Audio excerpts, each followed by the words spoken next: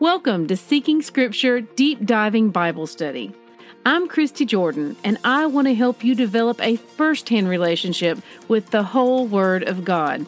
For links and graphics mentioned in my podcast, please visit the corresponding post on seekingscripture.com. May Yahweh bless the reading of His Word.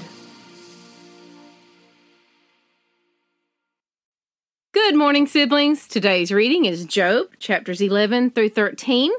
I have my pup, Honey, in my lap, and she keeps putting her mouth right on the microphone.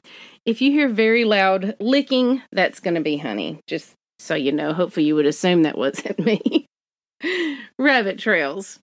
This is reading as a court case, going back and forth, to and fro. We can't help but feel the frustration of Job in reading it. And so I suggest we all pause a moment and pray for shalom and insight, guidance by the Holy Spirit, so that we may glean the wisdom that the Father has for us in today's readings.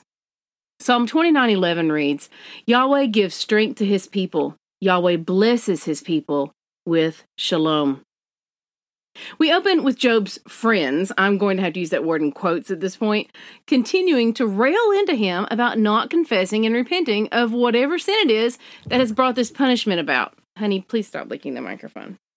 Zophar is quick to condemn Job, assuming that Job is guilty, calling him a liar and accusing him of having no shame.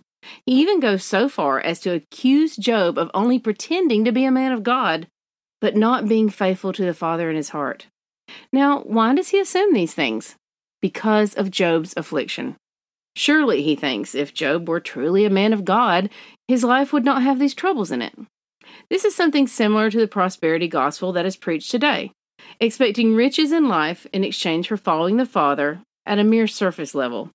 Because a person who follows the Father on a deep spiritual level understands that the value of riches in this world is equivalent to dust when one looks at the level the Father operates on. In chapter 12, Job gets another turn at the mic and starts out with a sharp retort of sarcasm. No doubt you are the people, and wisdom will die with you. He is belittling their puffed-up confidence in their own wisdom. What a tragedy to have friends who are quick to condemn and insist on judging you in your most desperate time of need. Job reminds them of who he is. He is as wise as them. He is not their inferior, and they've walked with him. They've seen how he lived his life, and yet now presume he is lesser due to no other evidence than misfortune in his life. It's so important to pray for the Father to send us true friends who will pray for us, seek the Father's wisdom rather than their own, and beseech His favor in times of need rather than fall back on their own reasoning. Job 12:17. It may be me, but I read this with a bit of condemnation of his friends in this verse, as he praises the Father and announces that judges he makes fools. They've been quick to judge him, rather than seeking the Father's counsel on how to best behave towards their friend during this time. Instead, Job rightly calls them worthless physicians who would have been wise to keep silent in their lack of knowledge. He goes on to explain that they should consider their own faults rather than his.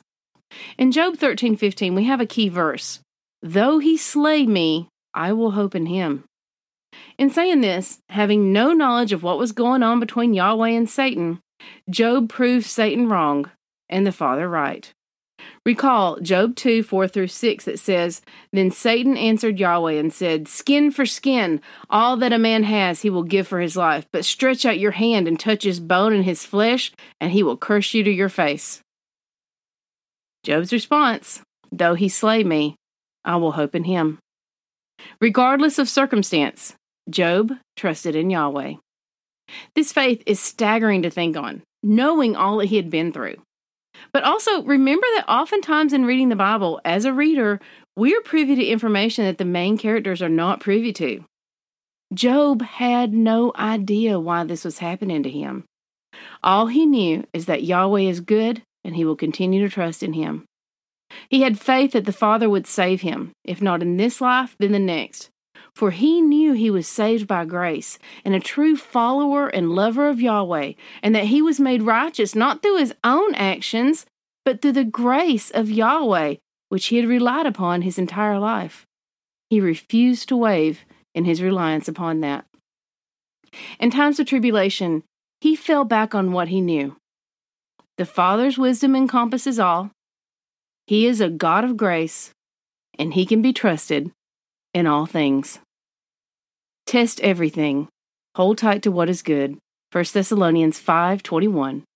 We are saved by grace alone. Obedience is not the root of our salvation, but it is the fruit. May Yahweh bless the reading of his word. I love y'all. Bye-bye.